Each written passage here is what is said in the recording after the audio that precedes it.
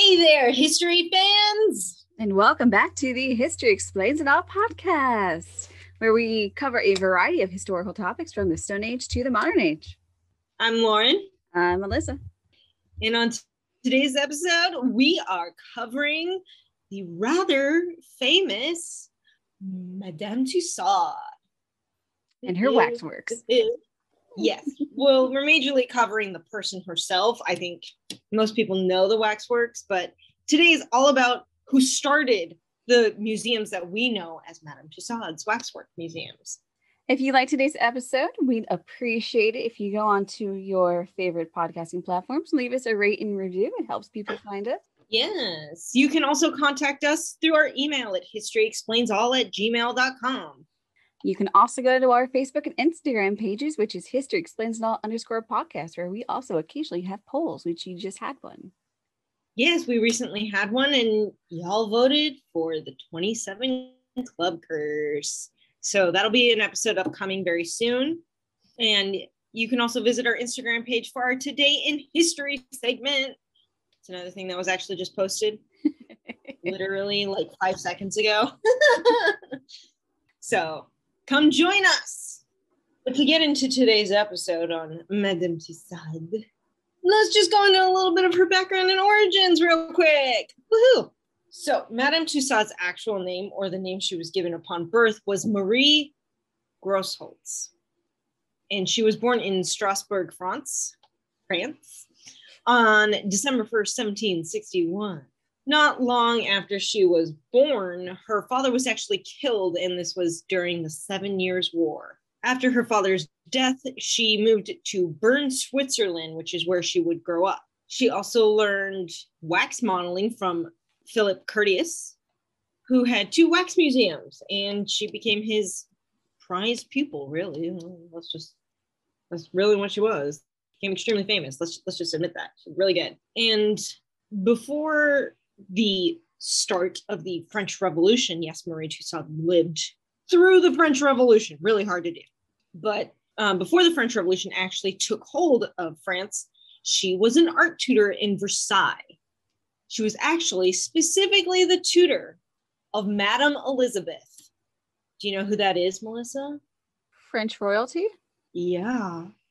Madame Elizabeth is King Louis XVI's sister. Yes, wrong. I said the wrong word. But she's King Louis XVI's sister. Wow. She was teaching Marie Grosholz, aka Madame Tussaud, was teaching the king's sister how to do art. Pretty snazzy there. Yeah. When the French Revolution began in 1789, she actually was imprisoned along with Curtius, and they were imprisoned for being royalists, aka in support of royal, and she was actually prepared for the guillotine. Yeah, she was supposed to meet the guillotine and have her head cut off. Oh yeah, we forgot to do a little disclaimer. This might get a little gross. We are talking about the French Revolution and the Reign of Terror in this. Heads up.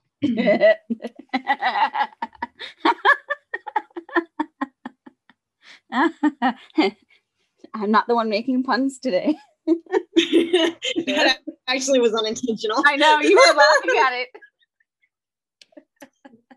Heads off, I guess. No, they went up.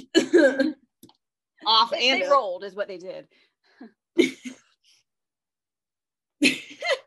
Oh, Lord. Okay, so they were prepared for the guillotine, and actually a supporter of her teacher, Curtius, was actually the one to save them from death, and she was released from prison. But it came at a price. After her release, she and Philip Curtius, they had the gruesome job of making what are known as death masks of those who had been beheaded. It is rumored that she actually created the death mask of Louis XVI and Marie Antoinette. Can you imagine that? The people that you lived in their house, which was really their palace of Versailles, you taught the sister and sister-in-law art, and now you have to make their death masks. Well, gruesome, yeah. I mean, I'll be going into it in a bit in my segment, but I just can't. I mean, you got to do what you got to do to get your head cut off, I guess. I guess. Yeah, Not called the Reign of Terror for any simple reasons. I'll get into more about the Reign of Terror in just a minute here.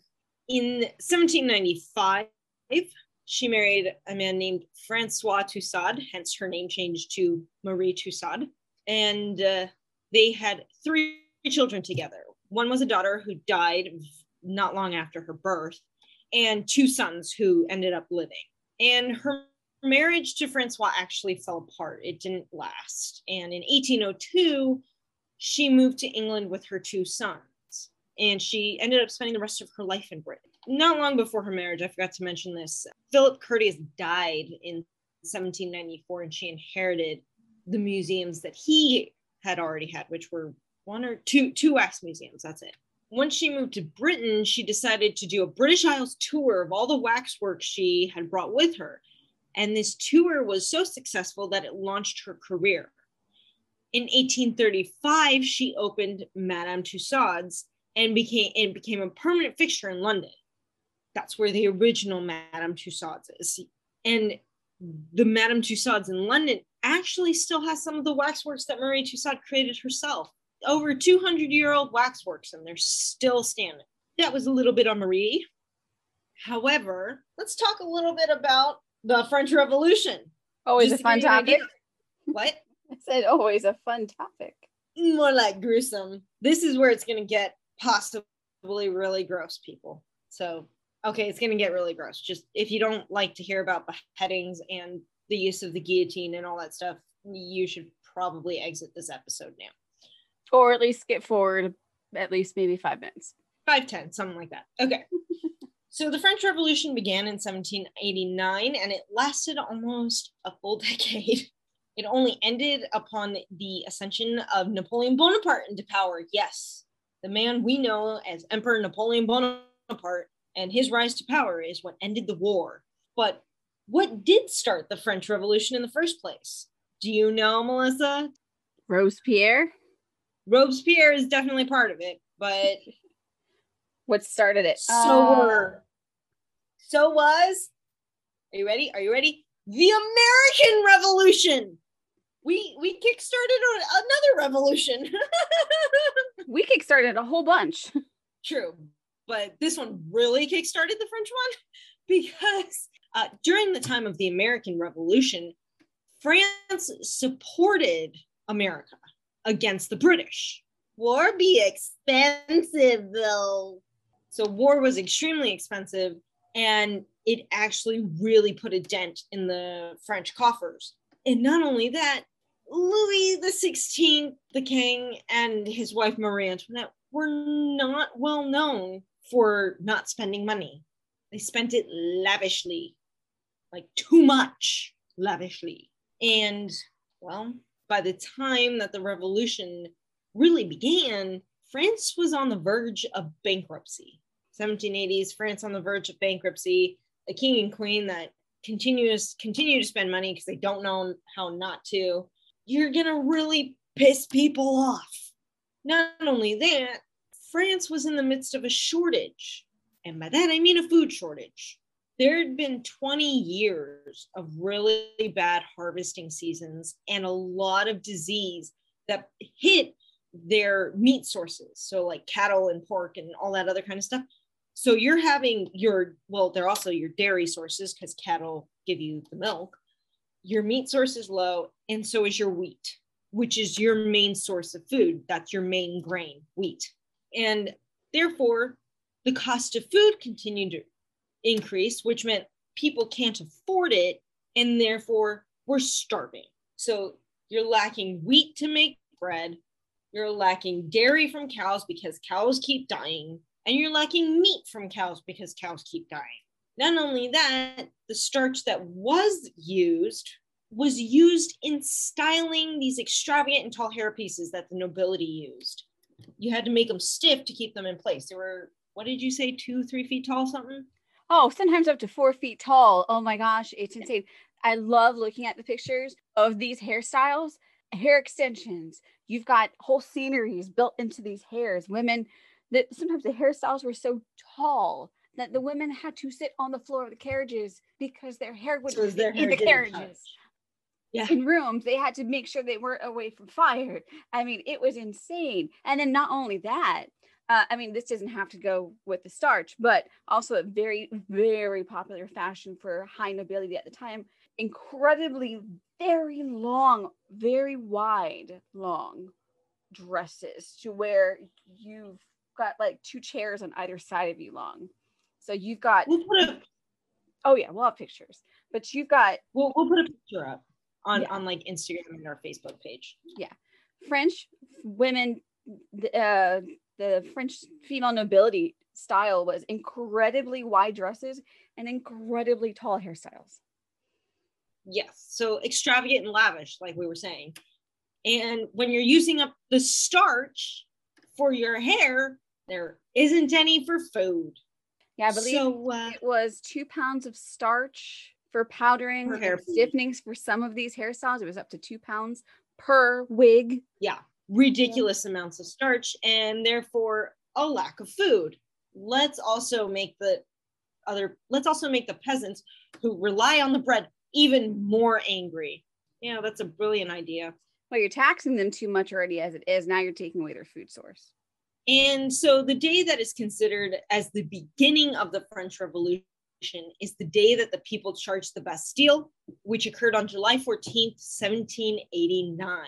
From there, everything went into its own downward spiral. Riots, looting, burning of houses and the nobility, so on and so forth.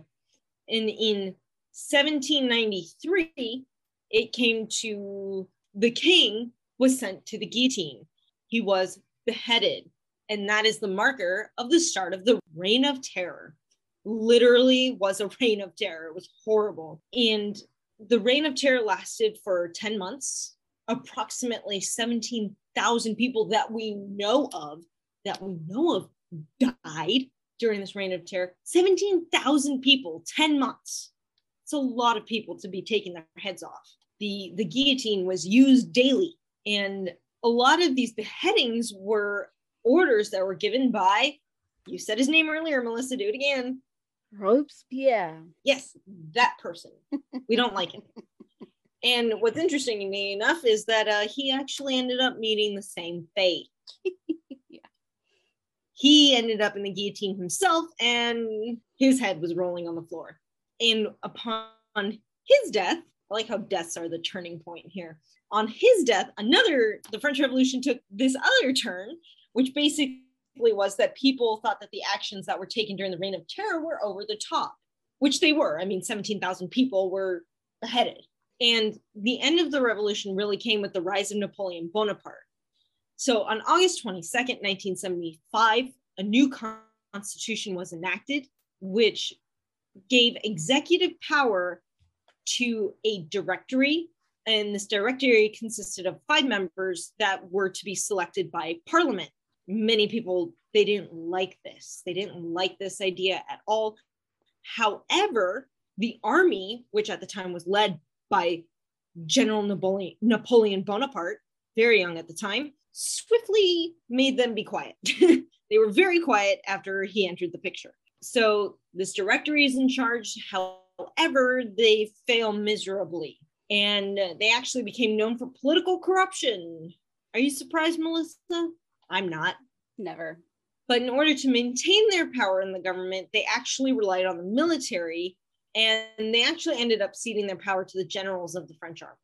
On November 7th, 1799, Napoleon led a coup d'etat, and the coup was successful, and the directory was abolished, was gotten rid of. Goodbye, 5 directory members. Napoleon then became the lead power, and the end of the French Revolution is here. Before I get into Marie Tussaud and her artistic qualities of being a wax sculptress, you were talking about all the guillotine stuff, and it made me think of that one Blackadder episode. Oh, yeah.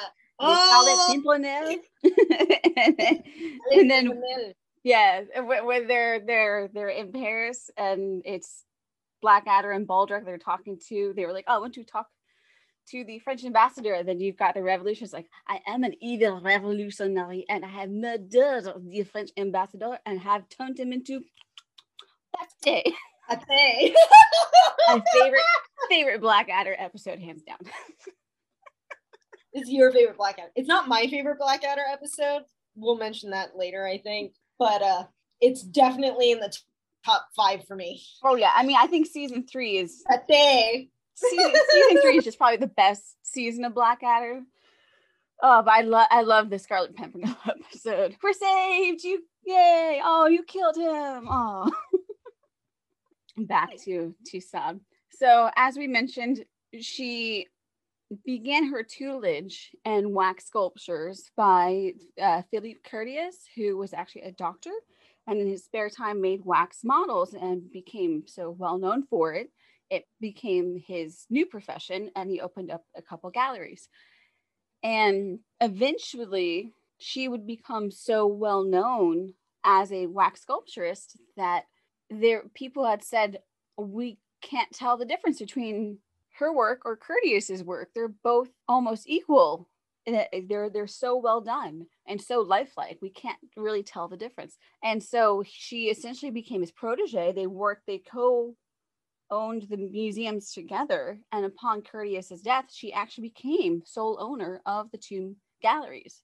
And in addition to that, they also were at the court of Louis XVI at the time of his arrest and imprisonment. And as we said, the two of them were prepped for the execution block. Actually, Marie was literally being prepped for her guillotine execution. She even had her head shaved in preparation for it about the time of her reprieve. And in order to win their freedom from the guillotine, her and Curtius were required to make death masks that could be shown essentially head on pikes without having the head on pikes, but shown to the people and like, we do not want the aristocracy. Here is the aristocracy. Here's the king who ruined us and all that kind of stuff.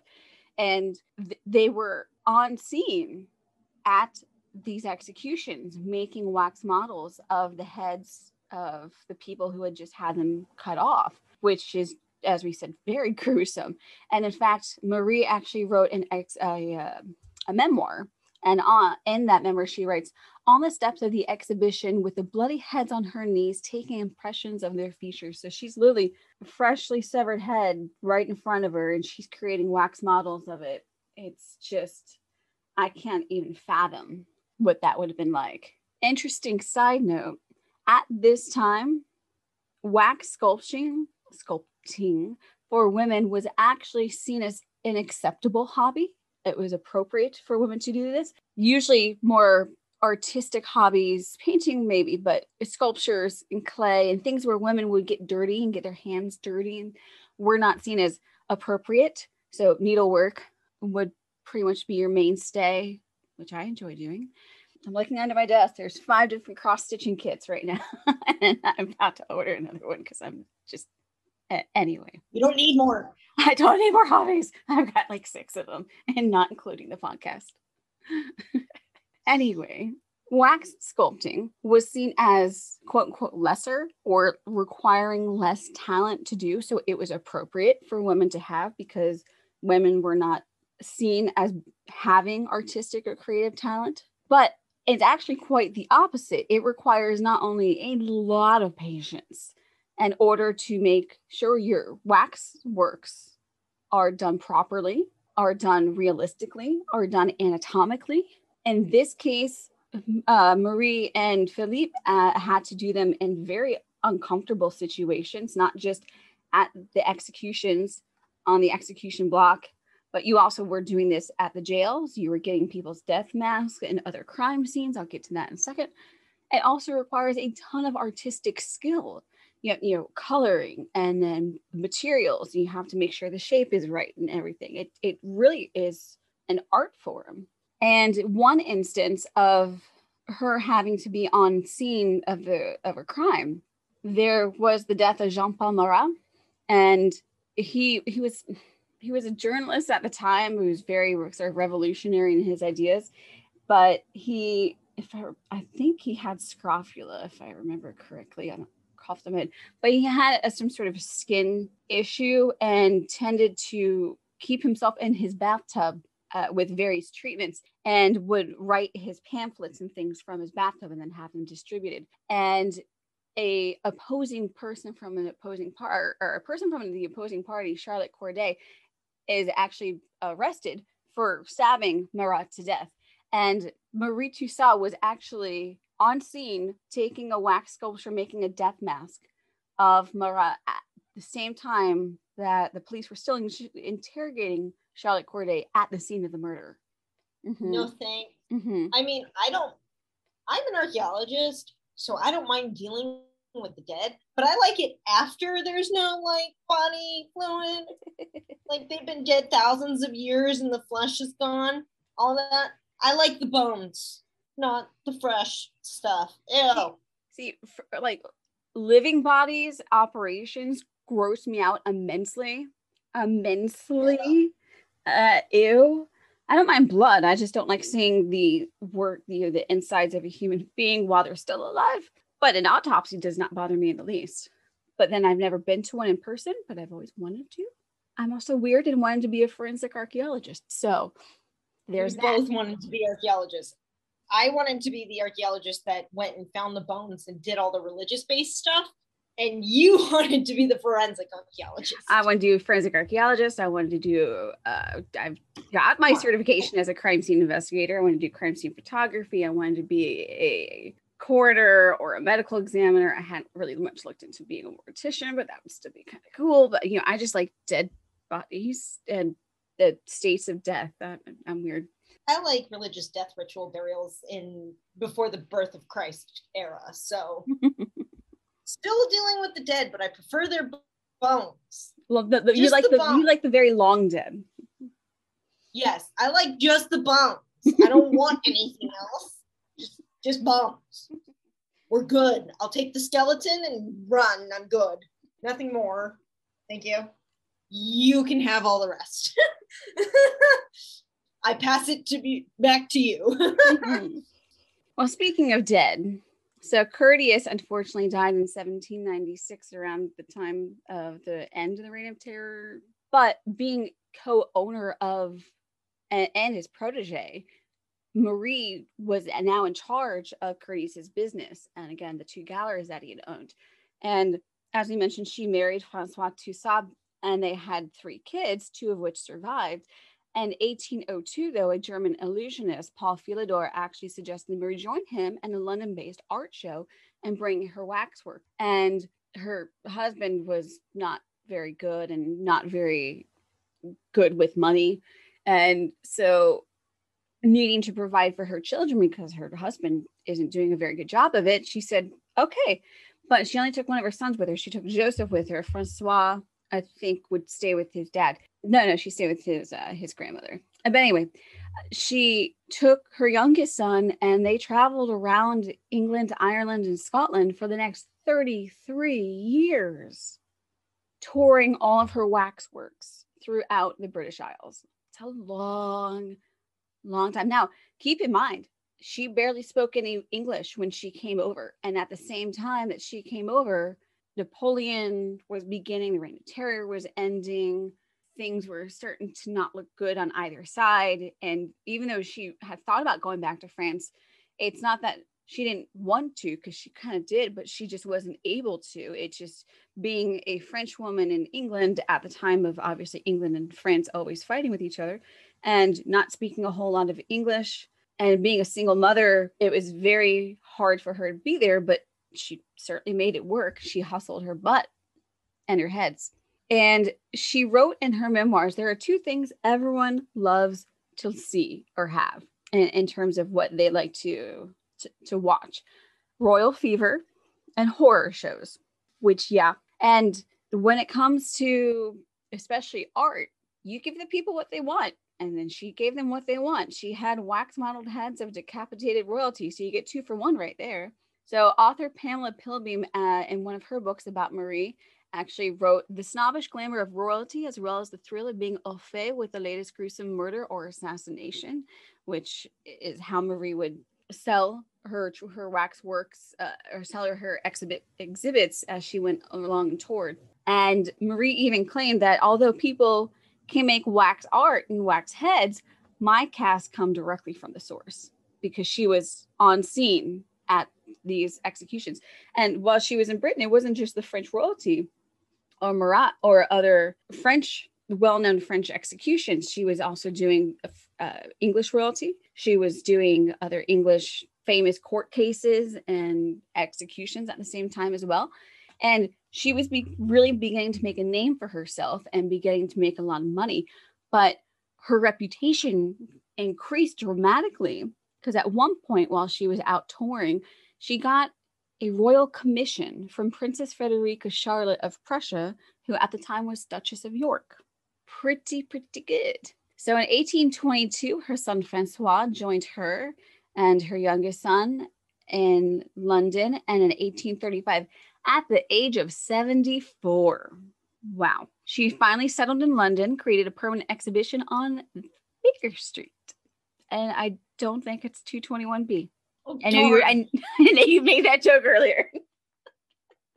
Come on, 221B Baker Street. Although, come on, it probably didn't really exist back then. Right. I don't think it did. And she, oh my gosh, the once she opened the exhibit, it was a massive hit because now people could come to her instead of her going to them, which was always a good thing as well. And she, even at the age of 74, even still creating all these wax exhibits, even still running her own business, she personally greeted guests. She would stand at the front entrance and greet people as they would come in. This gallery that she opened was 5,000 square feet, which is pretty big. And it had a grand salon, which was covered in very lush and ornate draperies. And there was very lush and ornate seating arrangements in the gallery, surrounded by large mirrors in various places on the wall so that her figures could get, quote unquote, the best angles. Fancy. No, what's super fancy is the next bit. I was floored at these two next bullet points that I have. Oh my gosh. You know that you've really, really made it and that you've really, really made a lot of money when you're able to do this.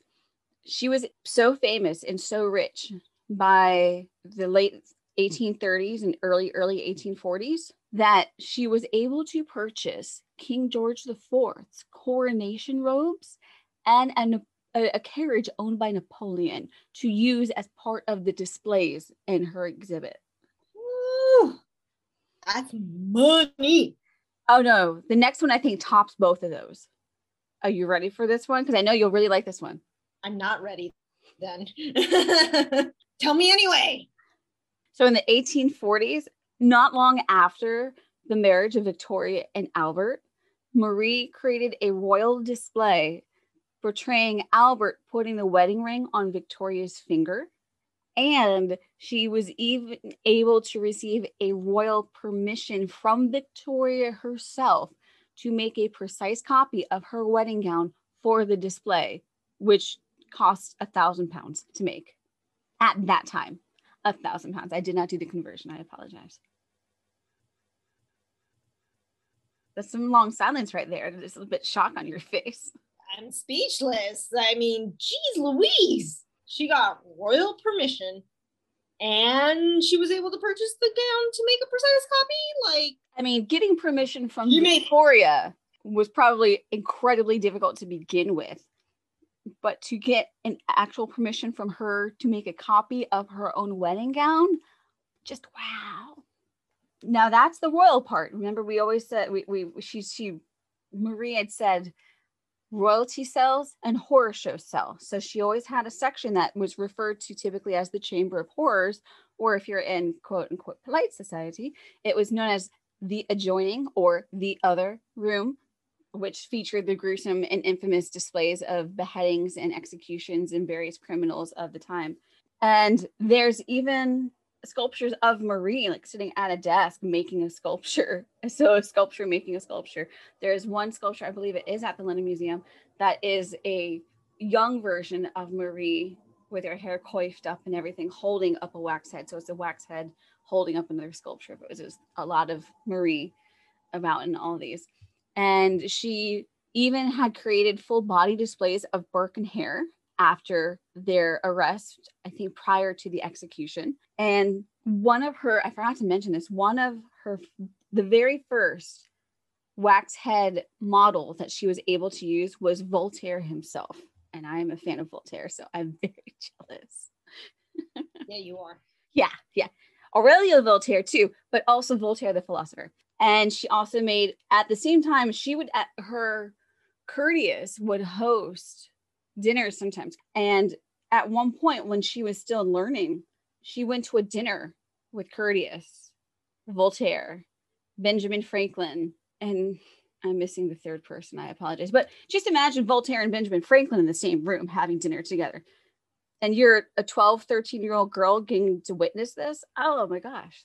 Unfortunately, the face of Voltaire that she had made is no longer around, but there are plenty more that are. Madame Tussaud lived a very full life, as you've just heard, and she actually died at the age of 89 in the year 1850. It's a really long time to be living at that time. Her death certificate simply states that she died of old age. However, one of her sons, Francis, actually wrote a letter to his father in 1848. And there was a reread of that letter recently. And by recently, I mean in the past decade, an article came out talking about this. And it is now believed that something else took her life. The letter basically states that she was weak, she had asthma, and she was in a lot of pain. So according to the archivist at Madame Tussauds at the time that this came out, Louise Baker, Roberta Balestraria, who is from the University of the Arts in London, and Frank Rulev, who is from the Institute of Evolutionary Medicine at the University of Zurich, all of them believe that the symptoms that she had point to a cardiorespiratory syndrome, which could have been something similar to like pneumonia that could have killed her. So they don't think it was just old age anymore. Pneumonia is not fun at all. You would know. I would know. I know you would know. I would also know because I saw you. You drove me to the hospital. I did. Yep. That was not fun. That was a terrible Christmas. Let's never repeat that. I have no intention on it. Okay, good, because I'm not driving up there to drive you. I will take the bus instead of the ambulance. Don't worry about it. Oh, Lord above. Madame Tussaud lived a very full life and became very famous, and her legacy lives on to this day. Very much so. And far beyond even just the museums themselves, which I'll get right on into. So, as we said, the first museum opened up in London in around 1835, and it's still ongoing to this day. And became so popular that obviously ever since then, in the last 186 years since the first museum opened, there have now been 21 Madame Tussauds throughout the world, including Amsterdam, Berlin, San Francisco, Shanghai, Hong Kong, Beijing, and there's 6 of them in the US, including LA, San Francisco, New York, and DC. And I actually found an article that, although I couldn't find any information on how Marie herself made the wax figures, I was able to find out how the museum in London currently makes their wax figures. So I'm going to go into that in just for a minute, just to give you an idea of how time consuming this really can be. So there's a Washington Post article, and I'm just going to read directly from it. So it says, the process of creating a wax figure has hardly changed since Marie Tussaud began making them more than 200 years ago. It takes about 350 hours of work. All of Madame Tussaud's figures are made at the company's London studios. One sculptures look at the paintings, photographs, and videos, and if they can meet the person in person, they will take measurements. There's one sculpture creates a life-size clay model. A steel frame is then created, and the head is removed. A plaster mold is made of the clay face and head. This mold is then removed from the clay sculpture and then pieced together. Hot wax is poured into the hollow mold and cooled until a thick layer of wax is hardened and the plaster is removed. Hand-painted acrylic eyeballs are then inserted into the head. 10 layers of oil paint are used to create the correct skin tone, features, and makeup. Facial hair and head hair are dyed and styled exactly to match the person's hair, and it is added to the model one strand at a time. And then at the very end, a hard plastic cast is made of the clay body and dressed for display. The hands are also usually made of wax because it's more lifelike. And then the head is added back onto the model, and the entire process is complete. Wow. I just want to go back and correct you on a couple of things pertaining to Madame Tussauds Wax Museum. There's actually 7 here in the United States. There is not one in Los Angeles. It's in San Francisco in California. I thought we had a wax one up here. I think we used to, because I used to remember driving by one, but I don't think it's open anymore because it's not even on their website. I'm staring at it. Huh. They have one in Hollywood North. Oh, like I know there's one in the area. Oh, okay. Yeah, it's part of LA County, but it's not like downtown LA in that sense. But there's one located in Hollywood. You have one in Orlando, Las Vegas, San Francisco. There's one in Nashville, actually. Well, that's not surprising. Washington, D.C. and New York. So there are 7 locations. There is one here in Southern California and one in Northern California. So we're actually the only state to have more than one. We're a big state. So that gives you an idea of what it takes to create a wax exhibit, or just one single wax model. And that also doesn't go into making the clothes and the style of the fit and everything for the models themselves. But outside of the wax museums, Marie Tussaud and the museum itself have been mentioned in a variety of different places since she opened. And in fact, there is one, to me, it's notable because I'm a giant Vincent Price fan and have been for a very long time. There is one called House of Wax, but there's different numerous versions of this, not just the Vincent Price one, but they take the general story of a wax maker working at their craft in their wax museum, but then going and killing people and then creating the dead person, putting them into wax and then using them as people in their exhibits. So it's been used in horror films. Several horror films have shot scenes in the Tussauds in London. The movie Shanghai Nights, which is a very, very funny film with Jackie Chan and Owen Wilson. And there's a prominent scene that actually takes place in a recreated Chamber of Horrors that is a fight scene that takes place in there. It's very funny. And she's also shown up, Marie herself has shown up in Assassin's Creed Unity. There's a skit, I want to say season 3 of Horrible Histories, which is a very, very hilarious skit. But then again, that show is just very, very hilarious. She even shows up, and the museum itself show up in the Mazarin Zone, which is a Sherlock Holmes story. And there's even a book called The Death of Art by Elizabeth Bowens, which came out in 1934, I think, and which 2 of the main characters are at a tea room at the Madame Tussauds. And apparently they make conversation about it would be nicer if the waitresses were made of wax. This museum would be even better. A very unusual thing. There's a song by Steve Taylor called Meltdown at Madame Tussauds. Now, that isn't directly about it. There's more of a metaphor going on with that song. But essentially, if you take the lyrics at face value, it is about the wax museums melting and causing disruption. So essentially, meltdown at Madame Tussauds. And after Marie passed away in 1850, her older son, Francois, took over the business, as well as his son and then his grandson. However, the museums are no longer in the Tussaud family. I believe they're corporation owned now. But I do want to leave you with this one quote to close everything off. I don't know if this magazine is still around, but there was a London-based satirical magazine called Punch, which was around during the time that Marie had the museum open. This is a perfect quote to end this all with this. In these days, no one can be considered properly popular unless he is admitted into the company of Madame Tussauds celebrities in Baker Street. The only way which a powerful and lasting impression can be made on the public mind is through the medium of wax.